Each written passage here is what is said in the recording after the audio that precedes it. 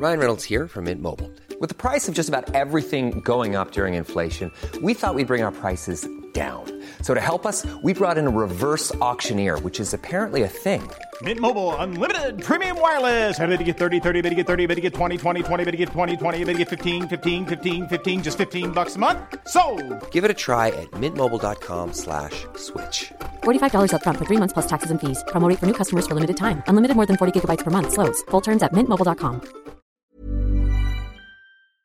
Ja, välkomna till min filosofiska salong, och det är väldigt trevligt idag för jag har bjudit in 2 gäster som inte har träffat varandra men känner till varandra, så det ska bli spännande att höra. Åsa Bäckman, biträdande kulturchef på DN och litteraturkritiker som har skrivit mycket om kulturmannen, har det myntat, och män som talar och kvinnor som ständigt frågar. Ja.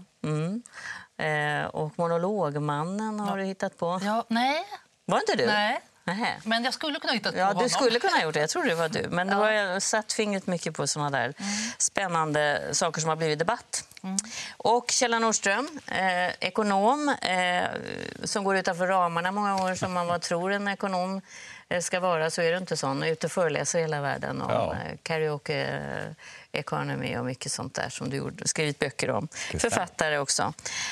Men jag tänkte att ni skulle få prata om kärlek. Så min första fråga till mina gäster, och ni får gärna vara med och diskutera där hemma. Är kärlek alltid på någon annans bekostnad? Nej. Det skulle jag nog inte säga att ni, för då låter det som att kärlek är ett så liksom stabbigt ord, att det är så bestämt vad det är. Det som är speciellt med kärlek är ju att det fluktuerar så mycket. Och att visst, i perioder är det kanske på någon annans bekostnad, men inte liksom konstant. Jag tycker att det där rör sig hela tiden. Men du tror inte att det är någon sån här balans hela tiden? Att det går lite upp och ner? Jag tror att det går lite upp och ner. Kostnad. Jag kommer ju... ekonomen börjar med kostnad, alltså ekonomiskt. Ja, men så reagerar jag genast på ordet på kostnad i det här sammanhanget. För det har ju en väldigt speciell betydelse naturligtvis för en ekonom. Ekonomi brukar vi säga då är läran om knappa resurser. Om någonting inte finns oändligt så måste man ju ekonomisera eller hushålla med det då. Och det gör att vissa saker funkar inte ekonomiska tankegångar på. Kunskap är en sån till exempel. Jag får ju inte mindre kunskap av att jag delar med mig med någon. Det kan ju faktiskt vara precis tvärtom, att om jag delar nu med er så får jag något. Vilket gör att jag har mer när jag går. Kärlek skulle jag kunna tänka mig ser ut lite på samma sätt. Jag har väldigt svårt att se hur man ska kunna tala om kostnader och intäkter och vägar på det sättet. Man har inte mindre för att man ger. Jag tänker när man går in i en förälskelse, då börjar man ju ofta att spegla varandra och kanske till och med spegla sig själv framförallt, för man ser sig själv i ett nytt ljus. Sen tycker jag att det ser ut när man tittar sig omkring eller på sitt eget liv att det börjar... Alltså rollerna förändras, och periodvis tycker jag att det blir på den andras bekostnad. Någon ger, ställer frågor hela tiden och den andra pratar hela tiden eller vice versa. Ja, men det håller jag med om. Och jag tänker det är ganska få tillfällen i livet när man kan bli ny för någon. Och när man är förälskad, då det är ju en sån chans att man får liksom bli lite en ny person, i alla fall initialt. Ja. Och då är det väldigt ofta, tycker jag, så att då har man det här när man vill ha reda på vem den andra är, hur den har levt, barndomsminnen, allt. Det är liksom en väldigt så här frågande fas. Från båda? Från båda. Och det är vidöppet. Det är vidöppet. Och liksom det är någonting man... Om det är att båda vill lika mycket så vill man verkligen. Men sen tycker jag också att sen är det ju lätt att det börjar stagnera. Och där börjar de här också rollerna cementeras. Och på ett sätt är det ju osexigare när de börjar cementeras. För det är ju det där öppna när man kan vara allt möjligt som är helt fantastiskt. Som ju man sörjer så mycket när det tar slut. Som man sörjer, precis. Och då kommer man till exempel in i det här med att kvinnor ofta tycker jag är de som håller i det här med nästan nyförälskade sättet att förhålla sig till män. Det vill säga att man frågar, det här att man är uppmärksam, att man undersöker, att när han pratar att man stoppar in små hummanden och liksom på olika sätt bekräftar honom. Och också ger den där härliga känslan som det är när man själv blir utfrågad eller när någon är så intresserad av. Men det är ju någonting otroligt det är något så här lustfyllt och behagligt. Och det kan Att bli sedd. Att bli sedd, ja. Men varför håller du med eller? Att det ändrar sig efterhand? Ja, det gör det, men jag tänker också på det ungefär som man ibland brukar säga att film består av en mängd olika rutor. Det beror ju på när man klipper och mäter, förstås. Ögonblicksvis är det ju så att någon kanske ger mer än den får i ett ögonblick. Men sett över en längre period i en sån här dans av tillit som ju kärlek ska vara, ömsesidig dans av tillit. Så stannar man tillsammans så är det ju normalt sett så att det där går ihop. Om det är bra. Om det är bra. Mäter man i ett ögonblick, precis en given dag eller precis en söndag morgon, så är det ju inte säkert att det är så. Men jag tänker, man brukar prata om att förälskelsefasen är ungefär 6 månader. Ja, Sen det kan övergår stämma. den till någonting annat och det behöver inte vara sämre för det. Men då är den här undersökande fasen över. Och då är det frågan vad som händer då. Om det är så att det blir som du skrev i din krönika som blev så uppmärksammad, att du sitter och tjuvlyssnar tydligen på folk när de sitter vid olika bord och pratar. Den här gången var det i Frankrike. Och du ser den här kvinnan som bara frågar och frågar med den här förälskade Jo, de har varit attityden. tillsammans hur länge som helst. Och han berättar och berättar. Och när inte hon frågar blir han bara helt tyst. Och jag tycker att även om man, som du säger, att man kan titta på de här ögonblicksbilderna, så skulle jag ändå säga, inte på individnivå, men i alla fall liksom strukturellt, så tycker jag, nu är jag 55 år, nu tycker jag att jag bara har fått liksom tillräckligt med bevisat under mitt liv att jag tycker att jag ser faktiskt, alltså generellt, att kvinnor håller på så här ändå över tid faktiskt. Och just ha det här frågandet. Och då tycker jag, då är det inte bara att det är en sån här socialt väldigt oskärmigt att inte hålla på att fråga. Utan jag tycker faktiskt också att det rent existentiellt handlar om liksom vems liv som blir berättat i världen. Ja, det är viktigt. Och det är på riktigt. Det är liksom, det är inte bara... Det är inte vett och etikett, utan det här handlar om För du fick liv. väldigt mycket reaktioner. Ja, jag fick jättemycket reaktioner. Jag får fortfarande så här mejl om den där krönikan. Och då är det också helt rörande mejl av speciellt så här äldre kvinnor som bara säger att jag förstår att jag har levt med en man i 40 år. Han vet inte vem jag är. Jag har insett att jag har levt fel. Att jag har hela tiden hållit på och längtat efter den där, att någon frågar tillbaka. Och det där är, om jag förstår det rätt, kultur snarare än natur. Det är ingenting som är naturgivet. Det här har vi konstruerat. Nej, precis. Hur ser den kulturen ut då? För du frågar jämt en massa saker. Du är väldigt så nyfiken. Ja, men det är nog forskarhjärnan. Alltså, det finns nog ett skäl till att man blir forskare. Och det är ju en genuin nyfikenhet på hur saker och ting fungerar. Och det innebär ett evinnerligt frågande hela tiden för att man slår upp ögonen, frågar sig själv och frågar andra. Fast det skulle jag säga, sett forskare och ihop med sin partner. Ja, det ser inte alltid ut så att Nej, man tar med sig det i privatlivet sen, att man är nyfiken och frågar. Nej, det är jag helt enig i. Absolut. Så vad är kulturen i det här då? För om vi säger att det inte är något biologiskt att kvinnor frågar och män älskar att bara prata om sig själva. Men vet du vad jag tror att det är? Du tror att det är det? Nej, men vet du vad jag tror att det är? Jag tror att det är någon slags rest. Det är 1900-talsrest. Som bygger på att pappa går till kontoret. Han kommer hem till middagen. Trött. Hon står och tar av sig förklädet och frågar hur han haft det på jobbet. Att det är någonting sådär. Att det bygger på att män har mer intressanta, händelserika, offentliga liv. Och att det där finns i grund. Det är liksom någon slags makt- och statusgrej. Och jag tror att i framtiden, ju mer som... Det är fortfarande eftersläpning, men ju mer liksom kvinnor kliver in i centrum, ju mer kvinnor finns på alla nivåer i samhället, så tror jag att det här måste förändras faktiskt. Det där tror jag är så bra som du säger. Jag har en kollega till mig som har använt begreppet sediment. Att vi människor lever med en massa konstiga sediment i huvudet. Och en eftersläpning som är enorm. Och jag tror precis som du, om man har generaler, påvar och allt vad vi nu män har varit. Det har utspelats massor med saker runt oss på dagarna. Viktiga för livet, politiken och stammen och landet och vad det nu kan vara. Så det är ju inte så konstigt så att säga, om rollfördelningen blev där och då så. Men förlåt. Nu ser det ju inte ut så. Hillary Clinton har ju säkert en del roliga grejer att berätta när hon kommer hem. Ja, så gör hon inte det, utan hon kanske är som den där mannen och han tar av sig förklädet. Alltså, och så är hon så trött så hon orkar inte prata, utan hon bara är tyst. Eller bara gå hem och fortsätta fråga Bill hela tiden. Eller också gör han det. Men är makt och kärlek då? För att det ligger ju nära till hans med det där bekostnaden att det är ett ojämlikt maktförhållande. Är det bra med makt i ett förhållande? Att man aldrig stagnerar utan man rör sig upp och ner hela tiden? Jag tror inte att man kan inte ha makt.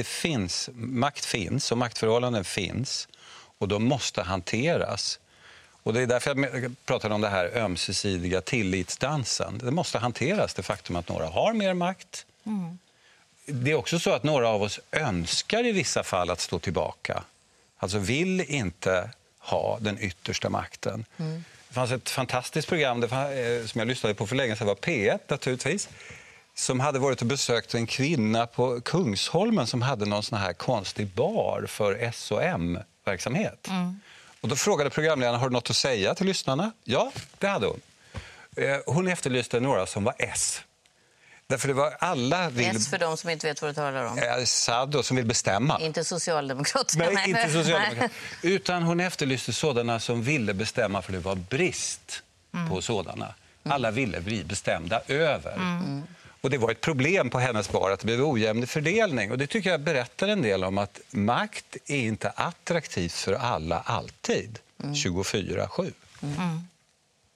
Ja, men jag tänker att det där måste ändras för att till exempel ett kärleksförhållande ska vara dynamiskt. Då måste man liksom byta positioner. Att man ibland är man den starka som har makt, ibland är man inte det. Och att det är det som är...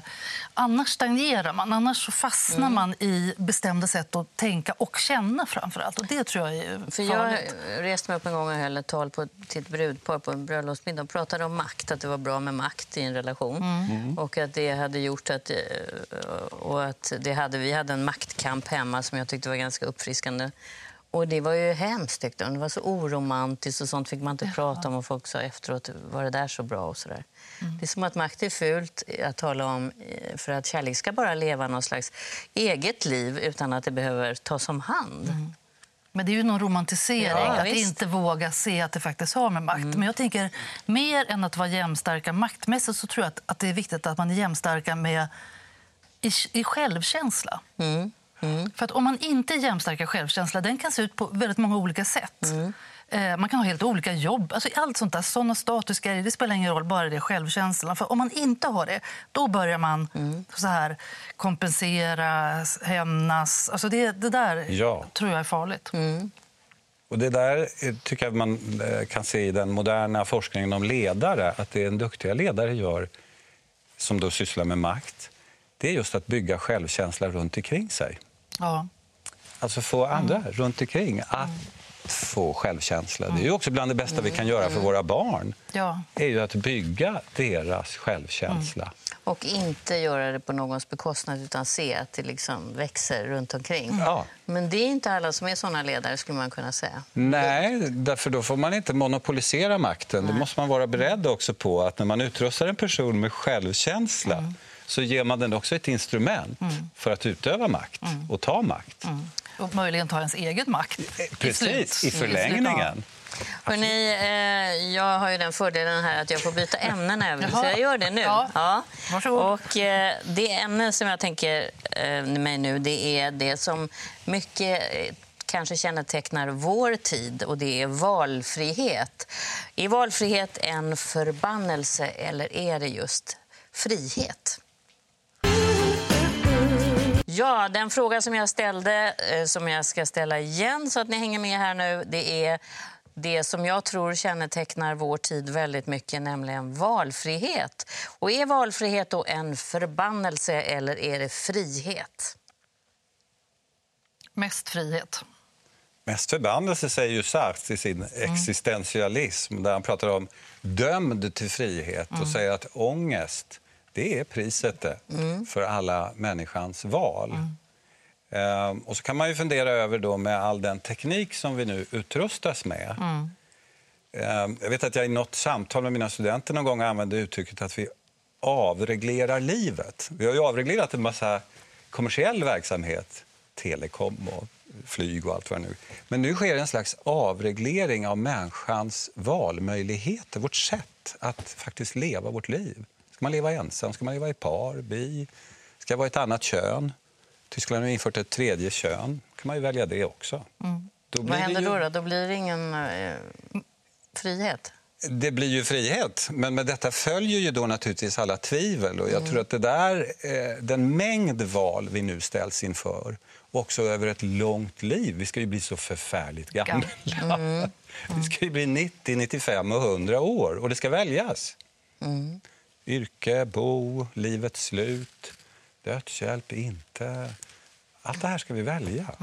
Vara med och påverka. Så är det då en förbannelse eller är det någonting väldigt som positivt att hantera den här valfriheten? Ytterst tror jag att vi människor... Hey, it's Paige DeSorbo from Giggly Squad. High quality fashion without the price tag. Say hello to Quince. I'm snagging high-end essentials like cozy cashmere sweaters, sleek leather jackets, fine jewelry, and so much more. With Quince being 50 to 80% less than similar brands. And they partner with factories that prioritize safe, ethical, and responsible manufacturing. I love that. Luxury quality within reach. Go to quince.com/style to get free shipping and 365-day returns on your next order. Quince.com/style. Millions of people have lost weight with personalized plans from Noom. Like Evan, who can't stand salads and still lost 50 pounds. Salads generally for most people are the easy button, right? For me, that wasn't an option. I never really was a salad guy. That's just not who I am. But Noom worked for me. Get your personalized plan today at Noom.com. Real Noom user compensated to provide their story. In 4 weeks, the typical Noom user can expect to lose 1 to 2 pounds per week. Individual results may vary. Jag gillar normalt sett inte osäkerhet och det ska vi inte göra heller. Naturen har varit snäll nog att utrusta oss med en sån mekanism att vi ska försöka undvika osäkerhet. Det är obehagligt för oss. Och för många val skapar osäkerhet. Och då tror jag vi famlar efter utgången, många av oss ibland, och vill få lindring från alla val. Starka ledare som dansar in både här och där nu tror jag är delvis ett svar på det här. Dessvärre. Det tror jag också, att hela den här liksom längtan tillbaka till exempel till ett gammalt Sverige och så att det är ett land med mycket så starkare nationalstat eller ramar och så. Familj. Men du sa spontant frihet, sa du? Ja, men om jag skulle få välja antingen eller frihet eller inte frihet. Eller inte, då hade jag då förstås tagit mer valfrihet. Men det är också ihop med den här känslan om att man hela tiden ska maximera sitt liv. Att det gäller ju då, det kommer ju an på en själv då. Att hela tiden träffa val och maximera sitt liv. Och visst, det är klart, det är en otrolig stress. Jag tycker att jag själv alltid hållit på så här med det här samtalet. Det blev bara 90% när det kunde bli 100%. Eller den här semestern, och det blev bara 80% när det kunde bli 100%. Och vad gör de andra? De verkar ha 100%. Ja, precis. De på Facebook. Ja, just det. Exakt. Nu har jag faktiskt kommit ifrån det, men det där höll jag på med så här jättemånga år. Just den där maximerings... Att det ska vara så rikt och det måste vara så mycket. Man förstår det där med att folk bara stänger in sig på ett retreat i ett tyst rum och bara... Men jag tänker så här, jag satt med Hans Rosling förra veckan och Amelia Damer, men Hans Rosling hade svar på nästan alla frågor tyckte jag då. Utom en fråga där han sa, det här vet vi fortfarande ingenting om och det är varför andelen unga vuxna mår psykiskt dåligt idag. Alltså den här psykiska ohälsan som slutar växa. Och jag tänker om det är, för jag upplever det i alla fall hemma med mina barn, att det finns, har jag valt rätt nu? Tänk om jag har valt fel. Och jag kan inte känna igen mig överhuvudtaget i det. Det såg ut som det bara låg där och man bara plockade liksom det man vill göra. Men det här är en rädsla för att om jag väljer fel, då blir det en förbannelse. Men mängden val för en 13, 14, 16, 17-årig kvinna, flicka, någonstans, i synnerhet i det västliga industrialiserade länder, är ju fullkomligt enorm. Varför just flicka, menar du? Därför att därför har manuskriptet ändrats på senare tid ganska rejält. Jag tänker på att livet kanske hade ett manuskript en gång på tiden. Ett manuskript för en ung kvinna, ett manuskript för en ung man, 1856. Och det manuskriptet var ganska vad ska man säga, icke förlåtande och precis i vad som förväntades av en ung man. Och stigen var relativt smal och vad som förväntades av en ung kvinna. Och livet var inte så långt heller för den delen. Nu ska det väljas på alla de här nivåerna. Det är klart att jag kan förstå att det blir pressat och att några hoppar av. Och med hoppar av menar jag att man blir ortodoxt judisk, går med i en sekt av annat slag. Man säger nej till alla valen och går in i någonting där det finns ett manuskript. Och väldigt tydliga ramar. Liksom. Ramar. Så. Eller så går man till doktorn och får en sån här selektiv serotonin-återupphämmande-tagare, typ Prozac. Som ju också gör att man känner sig lite gladare. Men det är så intressant för att där du säger att det är så otroligt många val och man tänker att också som man nu tänker på den här 50-talsfamiljen som vi pratade om förut, att det där när man också som ung gick och att man blev man med hatt eller kvinna med huck. Eller kvinna med huckle. Ja, kvinna med handskar och dräkt och så. Ja, att det finns att ett liv kan se ut på så otroligt många olika sätt och nej, det är klart. Men ändå i grunden. Ja, och det finns ju någon sån otrolig lust i att man också kan leva nästan flera liv samtidigt. För förut var det ett liv som var liksom utstakat hur det skulle vara. Men jag tror också att det här är en känsla av att tänk om jag väljer fel. Bland framförallt unga människor som inte har liksom det här, vet inte hur det kommer gå. Sen tror jag också att det är på ett sätt en medelklassfråga. Att vi har en växande medelklass som också har ekonomi nog och också, om man nu pratar också självkänsla nog och tycker att man har rätt att välja mellan alla de här olika livsvalen. Rätt och råd. De har både rätt och råd. Precis. Det är inte ett teoretiskt val. Nej. De kan tatuera sig och kan åka till Thailand eller inte åka till Thailand. Kan bli bisexuell eller låta bli att vara det. Men det här att man blir påmind om alla de andra som väljer rätt eller verkar så glada och lyckliga. Alltså det väljer en bild. Förut kanske det var grannen, det var någon kompis och nu är det vart man än vänder blicken, om man framförallt är på nätet, så verkar alla andra ha det så fruktansvärt mycket roligare och må så mycket bättre och sådär. Jo, men samtidigt har du också just på nätet finns enorma communities för människor som mår otroligt dåligt. Så att, och vi har också någon slags vittnestid när folk berättar också om sina depressioner och självmordsförsök och när de varit olyckliga på olika sätt. Så att du har egentligen både och. Du har de här framgångsberättelserna. Ja, man kan välja där också. Det är en enda stor jämförelsemaskin egentligen, kan man tänka på internet så. Man kan sitta och jämföra sig och kolla. Blir man sån, tror ni, skapar det en känsla av att man inte riktigt klarar av det? För vi är inte gjorda för det, att jämföra med så många samtidigt. Jag tror inte vi klarar av det alls. Alltså, allting tyder på att om man tänker på teknik förändrar sig och vi förändrar oss inte. Det tror jag Hans Rosling och andra medicinare skulle säga. Att evolutionen gör ingenting med oss på 500 år. Det blir ingen skillnad. Men titta på vad som händer runt omkring oss. Och det är klart att vi är ju gjorda för att vara i små flockar om 150, 140 eller någonting sånt. Och även vårt immunförsvar är gjort för det. Och immunförsvaret är gjort för det. Urbaniserade bakterier är inget roligt. Och nu ska vi exponeras till då inte bara en stor stad utan till internet som innehåller snart halva mänskligheten som är uppkopplad eller mer, 2/3.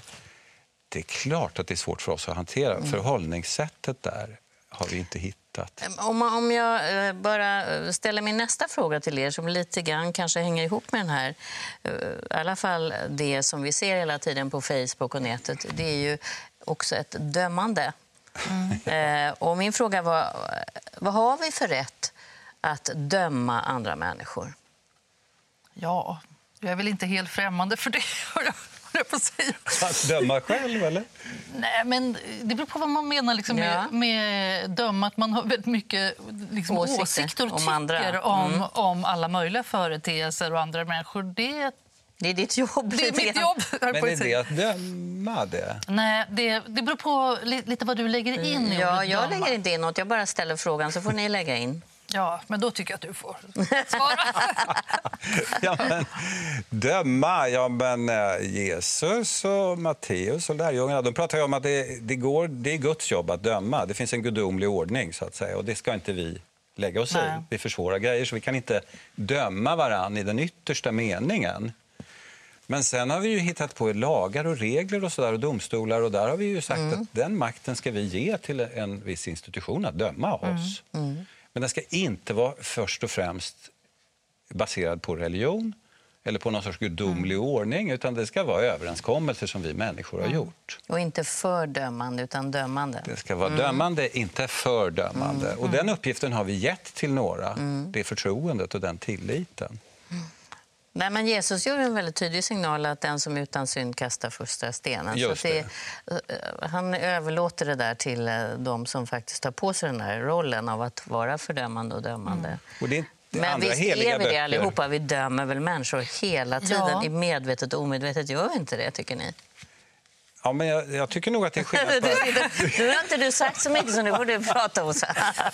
Nej, men om man då flyttar från mig då, och tänker det som är så obehagligt nu, om man också kopplar till den politiska situationen med liksom den här enorma populistiska vågen som nu går över hela världen, när man ser hela valkampanjen i USA, och då, när man känner att det här tilltron till den här, om man nu säger det som har varit i god mening hela rättssystemet till exempel, och det som har varit någon slags offentlighet, när det börjar undergrävas som det gör nu, då känner man ju att man blir ju rädd för den här liksom laglösheten som man känner brer ut sig. Och det är ju en flört med att det finns en gudomlig ordning, så att säga, som vi ska tillbaka till. Det är ju dessvärre det är. De använder inte det uttrycket, men alltså att det finns en ordning. Man ska kasta det varande över ända, domstolar och sånt som det ser ut nu. Pratar du om Trump och... Trump till exempel, som ju var mycket tydlig i natt i det. Att han möjligen inte ens erkänner resultatet av det här valet. Men om man går till en lite mindre värld då, så tycker jag att det finns ett väldigt liksom, tydligt offentligt dömande på såna här bloggar. Jag tänker såna här föräldrabloggar, mammabloggar. Att man gör fel när man gör si eller så med sitt barn. Fel om man ammar eller inte ammar. Alltså det finns ett otroligt snabbt dömande och fördömande som är jättetufft. Och jag vet inte, det kanske alltid har varit så, men nu blir det så tydligt. Men det kanske också då hänger ihop med det här som vi pratade om innan, då med den här alltså massiva informationen, massiva valen, att människor ska bli uppdaterade, att man liksom investerar så där mycket, någon slags status i hur man väljer. Då är det också mycket lättare att döma de som väljer på ett annat sätt. Det här är ju the global village som det skrevs om på 60-talet, det vill säga när byn har blivit global. Ganska hårt klimat. Hårt. Det var hårt i en liten by. Det tror jag alla kan vittna om som har bott i en liten by. Att det skvallras och man dömer varann och väger och mäter varandra. Men nu väger vi och mäter varann på en nivå som inte går att ta in. Mängden människor som är inblandade i det här. Ja, men det är ju där jag tänkte liksom där man nu jämför med populism, när det blir så här lite folkmobbar, det här att det är något väldigt obehagligt i det här, om det är på nätet eller om det är verkligheten, att folk som tar lagen just i egna händer och tycker sig ha rätt att hata eller hota. Men det här verkar vara någonting som ligger hos människan, i människans natur. Det verkar liksom finnas där väldigt snabbt. Att man ska på något sätt kanske också... Är det här en person som jag ska vara ihop med eller ansluta mig till eller inte? Är det här någon som jag ska säga nej, det här tillhör inte vår flock? Alltså det verkar gå väldigt snabbt hur man dömer en person. Avvikare är ju ytterst ett hot mot stammen, så att säga. Det var ju så en gång på tiden att om man avviker för mycket så är man ju ett hot mot den rådande ordningen. Och det måste man hålla vakt på. Och där skvallrar vi med varann och vaktar på varann att inte någon sticker för långt utanför utan hämtas in igen. Är ni dömande då? I det privata eller yrkesmässiga? Jag är nog relativt förfast.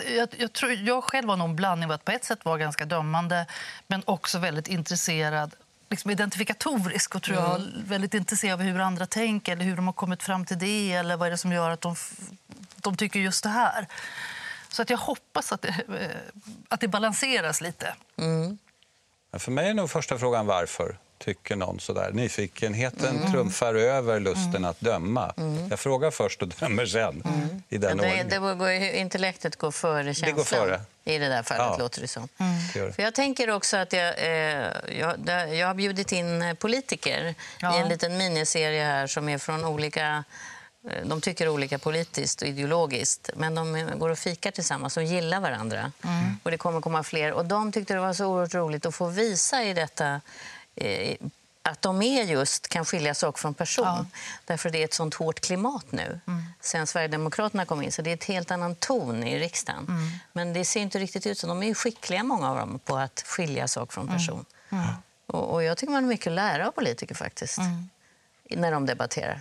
Ja, och när de gör det här. Precis det som du beskriver. Ja, just det. Där skiljer de. De står långt ifrån varandra i vissa frågor, men de ändå gillar varandra.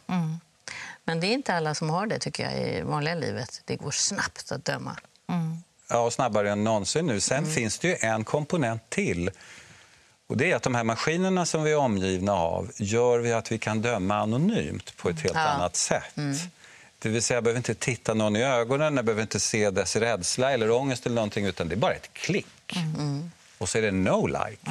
Inte like, utan no like. Men det som jag också tycker är obehagligt nu, om man tittar i sin egen mejlkorg, som i alla fall en person som ändå skriver offentligheten, så är det ju så här att skammen över att vara dömande, den är borta nu. Förr kunde ju de vara liksom anonyma, de som skickade hatmejl. De är inte ens anonyma längre.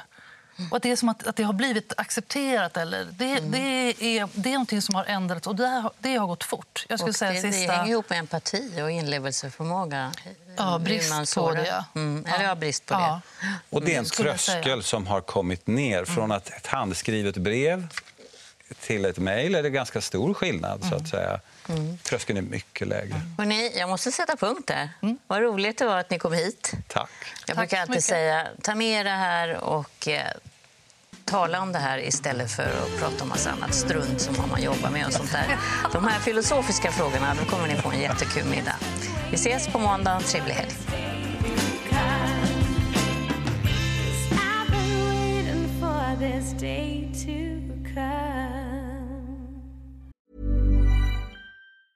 Planning for your next trip? Elevate your travel style with Quince. Quince has all the jet-setting essentials you'll want for your next getaway, like European linen, premium luggage options, buttery soft Italian leather bags, and so much more. And is all priced at 50 to 80% less than similar brands. Plus, Quince only works with factories that use safe and ethical manufacturing practices. Pack your bags with high-quality essentials you'll be wearing for vacations to come with Quince. Go to quince.com/pack for free shipping and 365-day returns.